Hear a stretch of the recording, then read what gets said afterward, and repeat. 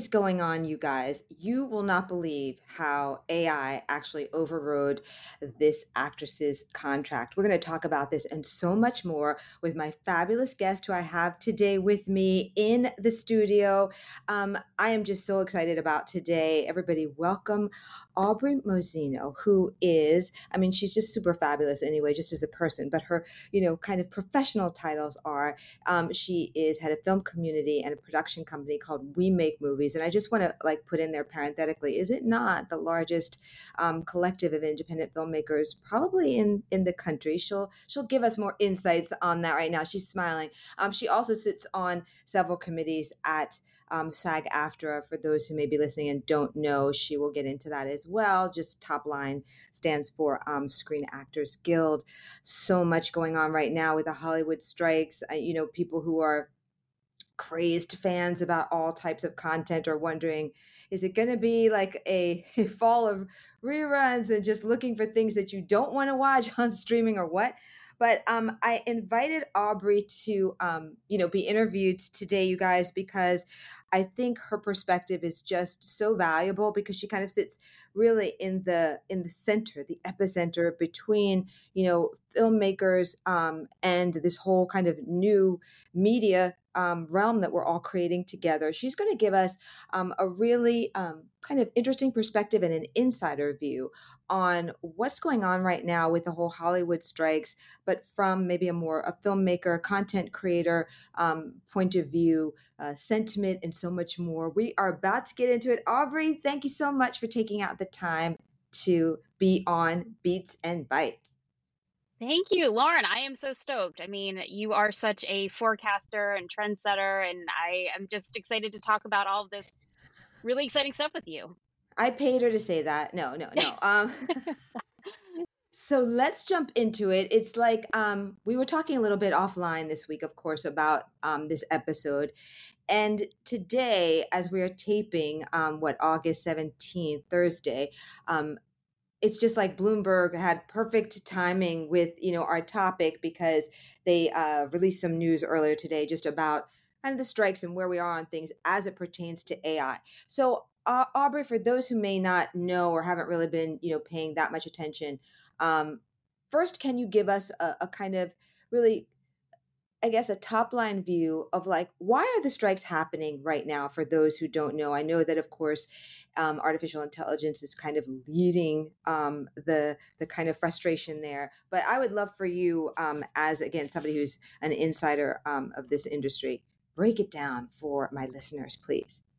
Sure. So what happened this year was kind of actually a little bit of a perfect storm. So this year, both the contracts for the writers, so the WGA, which is the Writers Guild, and SAG-AFTRA, which is the Screen Actors Guild, both of our TV theatrical contracts were up this year at the same time. So the writers expired in May, and the actors expired at the end of June. And so it presented and also the DGA's contract was up as well. So it really presented an opportunity for all three guilds to sort of have this really amazing collective bargaining power if they were, going to have all of their contracts going up at the same time against the AMPTP, which is basically the organization or the association that represents all of the big streamers, the studios, all of the big producers out there. And so that's who we're bargaining against. And so it really presented a chance for us to really lay out some demands that we've been wanting in previous years and previous contracts, but having all three contracts up at once, we sort of felt like there was this storm brewing early in the year. Exactly. Where, all right, if this might be the chance where if we're not going to just roll over and take a mediocre deal this time, because we can all strike at the same time, really shut down Hollywood and show these producers, how valuable artists are in these negotiations. So the writers went on strike first, obviously, and the AMPTP sort of got up and walked out of the negotiating room and have only, as of this week, sat down again. So it's been a very long time that they've not even been speaking. More than 3 months, correct? Yes, yes. I mean, Which they've is, I really think been in it. this is historical, right? Because the last one that took place, I want to say what was it, in the 70s? 2008. Well, this is the first time since the 60s, I think, since that SAG-AFTRA and WGA are striking simultaneously. Right. And so, and that one, this is has gone on longer than that one did Yes. before. So, this is really an historical moment, as they say. But anyway, yeah, please continue. Yeah, and so now the actors have joined the fight, and we're on strike as well. And it's been a month now since we've been on strike, and it's really presenting a great opportunity because we are able to sort of say, Hollywood's going to be shut down until you give us a fair deal. And I think, yes, as you mentioned, AI has definitely been leading the sort of conversations because of, especially with everyone sort of now knowing some buzzwords and knowing about ChatGPT and sort of like the common sort of knowledge. But SAG-AFTRA has sort of been dealing with a version of this with deep fakes, which we can talk about for a while too. That's sort of now getting into a much larger conversation with the use of AI in other realms. So now AI is definitely one of the big points, but also you'll hear a lot of talk about streaming residuals. So for a long time, actors and writers were not getting they were getting pennies literally for the work they were doing for shows that were on the streaming networks. If you did a show in the 90s that was airing just on cable, you were able to really use those residuals, which are the checks you get in between jobs. So that really keeps you afloat as an artist because you might make a great day rate, showing up doing one day of work, but very few actors get that day rate more than just a handful of times a year. So those residual checks, the checks for the episode re-airing, is really what kept artists afloat in between these gigs. And now that most of the shows are on streaming, those residual checks are truly, like, honestly, I've gotten a check for 3 cents before. I'm not even exaggerating. You can't live off these residuals anymore. So that's why it's really essential that if we're going to continue to have shows on streamers, that artists are able to earn a living wage and support themselves while they work on these multi-million dollar projects that producers are making a lot of money from. So let's talk a little bit. And first of all, thank you for breaking it down like that, because I saw a lot of back and forth, as many listeners might recall. I'm going to say maybe about 3 weeks ago. Leslie, whose last name I can't think of right now. If I had more coffee, I would. But you guys, of course, know her from Saturday Night Live and Ghostbusters. And she's been a pinata many times before. She tweeted something about this, and then people really went after her. So then she did a whole video around it, which I think was maybe more harsh than it should be, but that's up to her. But, a lot of people were saying, how can you who make so much money, or you in the plural of actors who make so much money, be asking about this? But that's not the real crux of the issue. We're not talking about the Nicole Kidman salaries of the day. We're talking about, those who, like you said, are certainly smaller. I still think, though, that sometimes others would have an issue with this, or not quite being able to understand it, if, for say, you compared it to another industry. I don't know, I'm picking strawberries for a living, and so I get paid to pick them. Once they are picked and gone to said farmer, he sells them to another dealer, who then sells them to another dealer, who then sells them to Whole Foods. I only get paid on the strawberries that I picked for the original dude, right? So this is an interesting industry anyway, but that's how it works. And so if you are inside of an industry, then you have to kind of play fairly within that industry. And I think that's what people don't maybe understand. Then you have to like negotiate for, migrant farmers and teachers and everything else. But inside of this industry, it's seemingly unbalanced. So I just kind of want to, put that out there first, so that we can really kind of get deeper into it. You and I were talking, I think, a little bit more along these lines earlier this week, about how the kind of sticking points around AI are particularly sensitive for those who are newer actors. So could you maybe give my listeners that wonderful example that you gave? Because I was just like, that's hectic, right? So set it up for our listeners, right? So you get this like gig where you're really you might not even have a speaking part, right? Because we all know, even to become a member of the union, you have to have, meet certain criteria, and you can't just be chilling as an extra sitting in a seat and now you're a union member. But even within all of that, this like supersedes all of it. So tell us, Aubrey, about like what could happen if you are fortunate enough just to be a kind of casual standby on said film or series or whatever. Because this is hot. This is like, it's hot from an AI and an engineering point of view, not hot from a human's perspective. So go for it. Right. So basically, right now, the scale rate for a union background actor is $189. So you get paid to $189 to show up on set for one day of work, and not a bad gig, okay? You get to hang out on set, you get to watch some of your favorite stars maybe do their thing.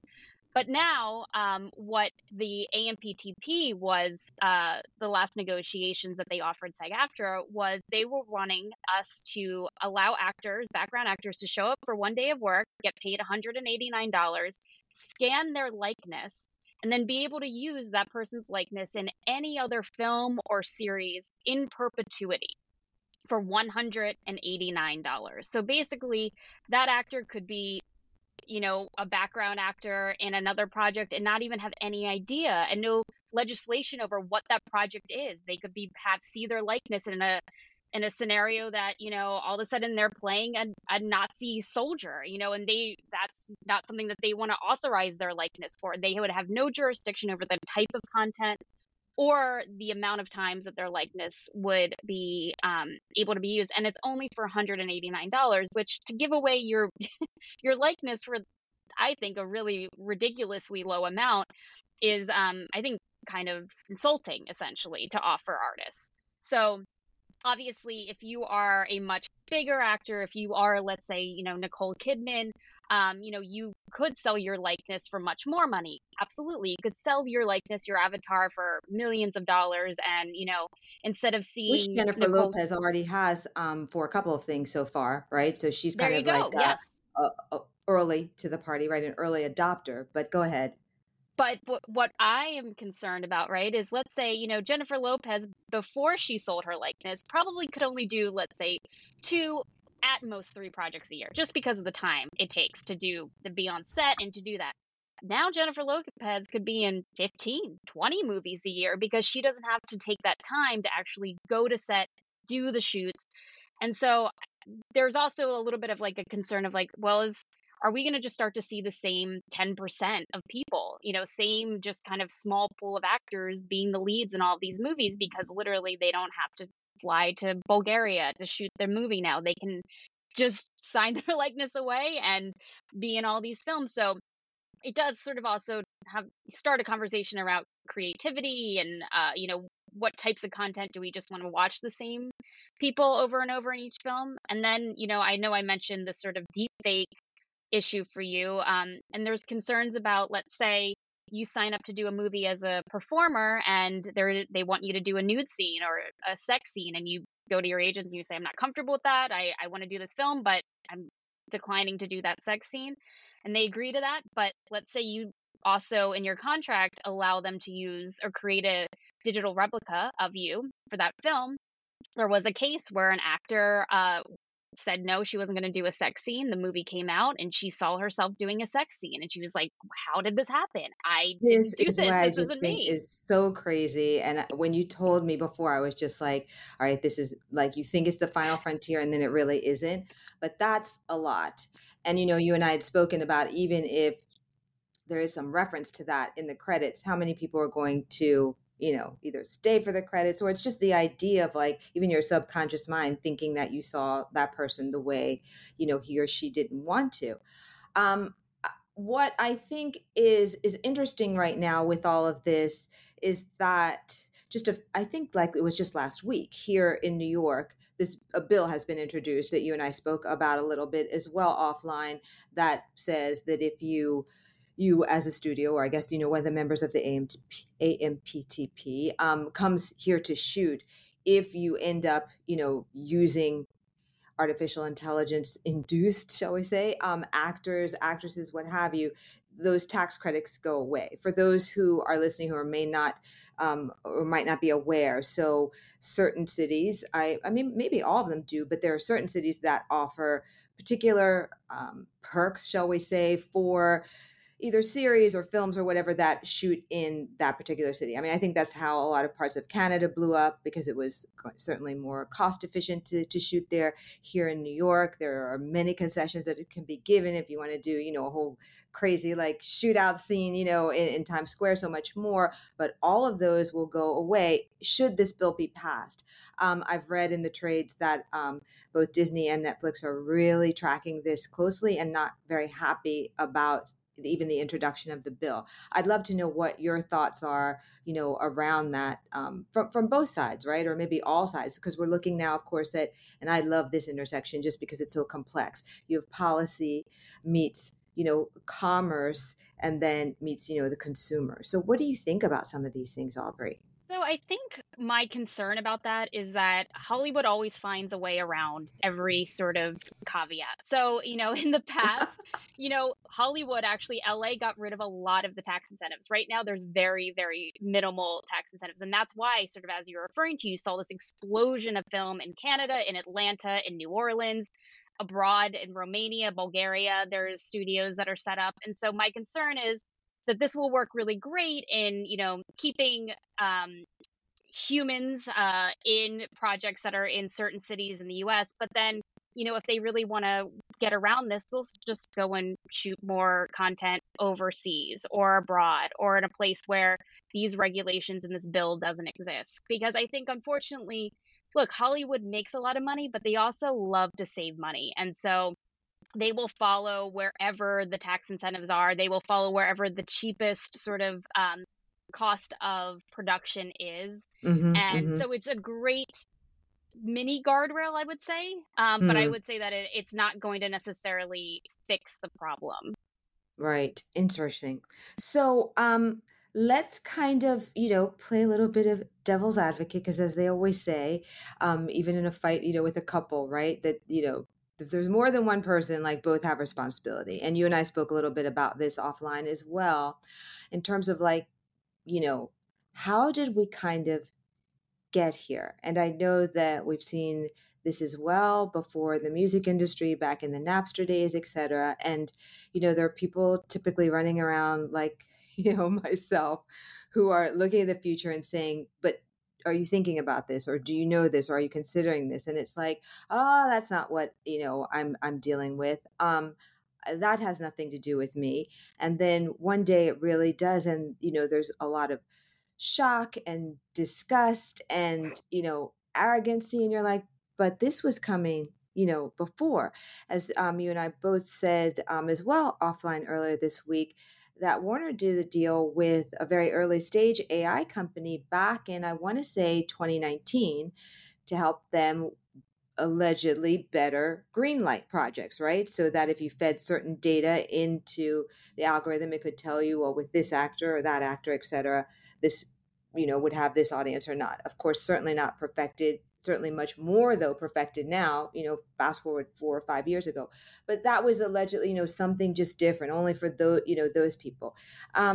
Same thing, as well with streaming, right? So even if we're talking about residuals and streaming, this was not discussed before, right? So each time we have a kind of jump up, a step up in technology, and now this is a massive one. And my whole position with all of this is that the convergent space is going to become even greater as we look at Web3 intersecting with AI, 5G, 3D, everything that's immersive.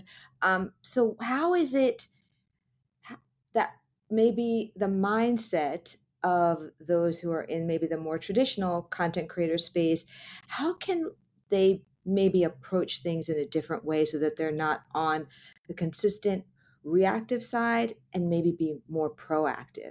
In fact, if they had maybe kind of come together initially and sat down, thought about sitting down with the studios back in 2019, this would be a completely different power dynamic, no? And you always want to be, on that side of things, right? Rather than, but I want my rice, because it's always more challenging. So, what do you think, since you deal with all of these wonderful types of people every day, what is their sentiment right now? And how can they maybe future proof? Because this is not going away. Yeah, I mean, I think it's why. So one of the committees that I sit on, actually at SAG-AFTRA, is called the National Innovation and New Technology Committee, and it's designed to sort of do exactly what you were referring to, which is look forward, look ahead, see what trends, what technology is coming, and help the union organize around it, organize contracts, ahead of time. So we're not playing catch up, like you mentioned, and trying to grab the golden ring as it's being Mm, pulled out of our hand. So that is part of what I am excited about, that the union is at least aware. I think there's a lot of work that still needs to be done. And I think we need to put more and more resources into these types of committees, because the technology is exponentially growing. And so, it just used to be a couple things a year. Now it's like every year you see absolutely. so much, right? So we really need to put a lot of energy and resource into that as a on the union side of things. But on the sort of individual filmmaker side of things, Hmm. I think there's a lot that is really exciting about AI, and a lot Absolutely. of the tools. So I can give you a couple examples of tools that I think for the independent filmmaker that are going to be game changers. I saw this AI dubbing software debuted recently, and what it allows you to do is change the mouth movements in shoots. So instead of just doing traditional dubbing where you watch a movie in a different language and the mouth movements are nowhere close to what they should Right, be, right.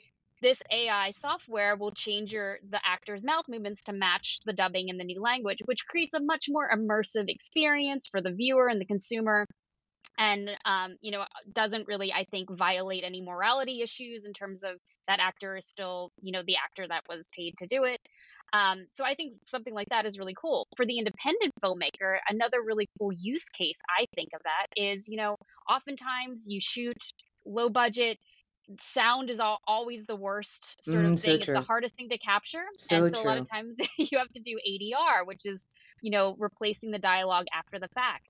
Now, in this case, this would be a really easy way of, okay, maybe we need to change some of the lines in post production. Now you can use this AI software to have that actor's mouth fit the new line that you need it to do because the line didn't quite work. You can save so much money from having to do reshoots. So this is a great, I think, tool that the independent filmmaker can keep in their tool belt to save a lot of money. Um, and I think, the other exciting thing is that AI is going to help filmmakers create high quality Hollywood quality feature films using their laptop, which was not doable before. These are tools that should, I know people sort of say augment us, right? They shouldn't automate us, they should augment us. And I think for the indie filmmaker, a lot of the software that I've been seeing is really exciting, that can sort of help, save a lot of time and money in the post process and Hmm. speed that up. And you don't need a full post house to finish your film. And so I do think independent filmmakers need to find a way to lean in to using the software to their advantage to create content, at a higher level that will get these studios to want to buy it, right? Because we have a discovery problem, I think, out there. There's so much content, right? How do you find what you want to watch? How do you find what's good out there? It's really challenging. So I think it's going to have to require all of us to level up our game and create better quality content so it stands out. And I think the independent filmmaker should use these AI tools to help make their indie films look like Hollywood feature films, because that's the only way you're going to get it sold or get it, get noticed. Right, or get to the next level or get agency Absolutely. representation, so much more. So there is always like the should, right? Like we should, I don't know, pay for everything in cash as opposed to on credit cards, and you know what to do. But then sometimes there's the reality. So, you know, as you're saying now, independent filmmakers should start to look toward this. But maybe a lot of them won't. Typically, what I hear first around AI in this community is, you know, fear first as opposed Mhm. to opportunity.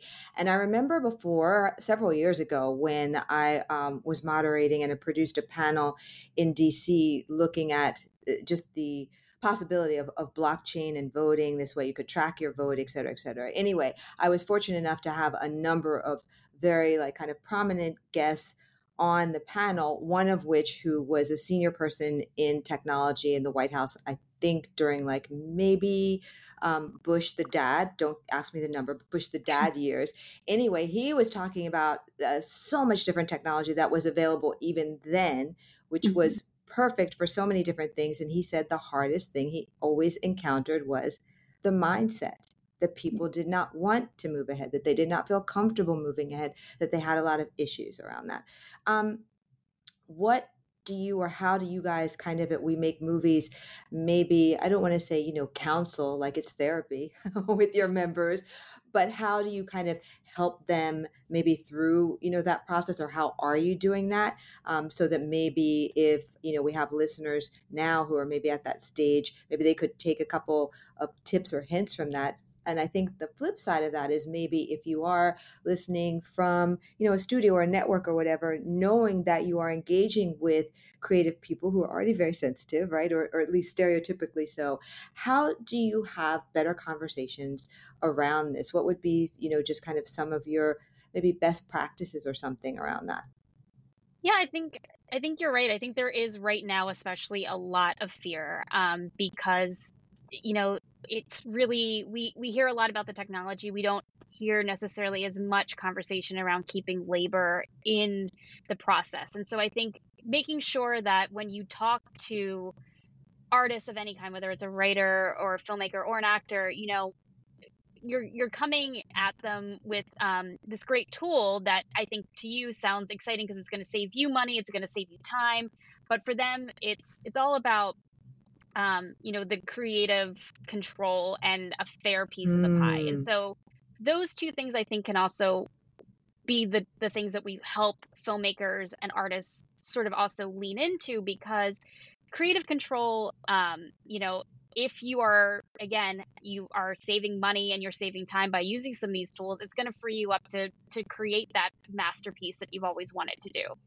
And the fair piece of the pie, I mean, I think you and we've talked about a lot of times how um, you know Web3 can really help artists reclaim some ownership of their content. Oftentimes distribution deals are very predatory, and a studio will buy a project and sort of the rights of the filmmaker go out the window. They sort of own everything. They get very little in return. And sometimes they even lose money because they end up being responsible for paying residuals that they're knowing. And so it's the studio that ends up getting all of, the sort of the money. So I think using, whether it's through NFTs or Web3, or finding a way where these artists now can either sell directly to consumers themselves and maybe even cut out some of these predatory middle distributors, or find a way where, using cool technology like NFTs, that you can just get another bigger piece of the pie in terms Well, I of was going to say, yeah, ownership. absolutely. And like being able to create and bring and kind of almost quote unquote own that community database. If you're Yep. coming with that kind of game as a filmmaker, I mean, one, again, that creates a completely different power dynamic. And then two, from a producer point of view, AKA studios, etc., that's great for me because you say you're coming with like a base already like created. So it's just so important to be able to get involved in all of these things because as you were talking, it just made me think of George Lucas from back in the day, where I mean, isn't that where most of his wealth was created Yeah. from? The fact that like they were like, nobody's going to buy any posters, Merchandise. dolls, Yep. and all this stuff. You want those rights, honey, keep them, we're not interested. And so of course now no one would ever dream about that. We are also fortunate because we're right at this space right now in time where you do have the opportunity to be like, I want to keep these rights, or let's have a rev share on these types of things, or what about the immersive side of this that we could create, the AR like rights, whatever. So think about this, everybody, as you're moving ahead, because you can craft out what will become really templates and contracts in like no time at all, right? So it is important to really stay on top of this stuff, even if you might think it's like boring or geeky. Like just look at the cooler, sexier side of it, right? Nobody's saying learn how to code. Just look at what other companies are doing. I always like to refer people to what other, consumer brands are doing. Look at what Starbucks is doing in this space, or what MasterCard is doing with its music accelerator. These are baby steps with so many things that you could see that could be better. But the thing is, at least it's a prototype, right? And how can you expand that should be continually asked. Um, Anything else that you want to add, Aubrey, as you just kind of look at this situation and what's coming up next? And today again, I guess like Netflix, and now Bob Iger has, I guess, gone from the back now to the front of like, we need to get this settled. I guess something's going to be happening really soon. Anything that you want to say either around that or just for the future, overall in this space? Yeah, I'm remaining cautiously optimistic of these, negotiations sort of resuming. I think we still, even from the little bit of news that trickled out this morning about some of the new deals the AMPTP offered WGA, they sound promising. But again, I'm until those contracts are ratified, I'm holding my breath. Mm. So I think this is a really pivotal moment in the industry's history, because there's never been a time where I think all of the unions have more leverage than they ever have had before, and there's never been any time where I think there's been more on the line in terms of artist control, artist fair pay, and AI sort of displacing a lot of, I think, also just potential creativity that artists can bring to the table. I'm not saying that we should do away with any of this technology. I think we should harness it and use it to our advantage to create better and more content. But I do feel like if any of our unions sort of roll over and take a mediocre deal, that we're really going to be behind the curve. Because, as I mentioned, technology is just exponentially growing and it's not going to go away. And we need to carve out these guardrails now, because if we don't, there won't be any conversation that we can have down the road. We won't have that leverage. So it is sort of now or never to me, I think, in terms of creating a fair creative economy and a sustainable creative economy. It's what I'm working for. That's what I'm passionate about. I want it to just be sustainable. We don't need to make millions of dollars. We don't need to all be Nicole Kidman, but we do need to be able to support ourselves fairly and, create great content for you guys to consume and enjoy, and just have it be a really sustainable ecosystem. Well, I am just so glad that you were able to, share all this with us. I think it's really, it's just fascinating to hear all kind of different points of view on this. I think, again, as you and I were talking offline earlier, it's about kind of, bringing now a lot of these points of view to the table, because that's the only way it's going to kind of work going forward. And this is only like kind of the tip of the iceberg, right, of emerging technology. There's even so much more, because we're all creating it as we go along. But I think just for anybody and everybody looking at this, what I always believe, and part of why I do this podcast series and what I do, is that everybody is his or her own media company. You're able to record anything you want to do today, ebooks, create songs, and so much more. So we all kind of have to be aware of what's quote unquote mine and what's going to be shared, and how is that shared or not. It's not something where you can just figure these out 1 2 3, right? Because it's a whole new world. Back in the day, from our parents like point of view, it was one way, like whoever is the gatekeeper is giving it to you, and that's either take it or leave it, and take it or leave it at that time.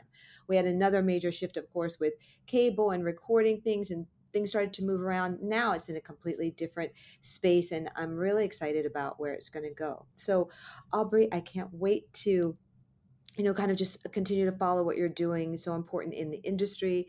You guys, I just want to thank you so much for listening. Of course, if you can, definitely subscribe, give me 5 stars, because it's the only way it works. And I'm out here doing my thing.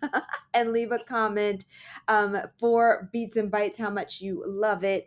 As well, if you want to like have that future media fix, in between this podcast and next Thursdays. You guys know I do my newsletter on LinkedIn every Tuesday morning, and I think that is going to just about do it. Everybody, thank you so much for listening. Tune in again next Thursday. It'll just have to be a surprise for you. I don't know whether I'm going to be doing some quick breakdown on, deals and moves that you should know, or I'll have another fab guest, but the only way you'll know is to tune in. All right, everybody. Thanks so much. Bye-bye.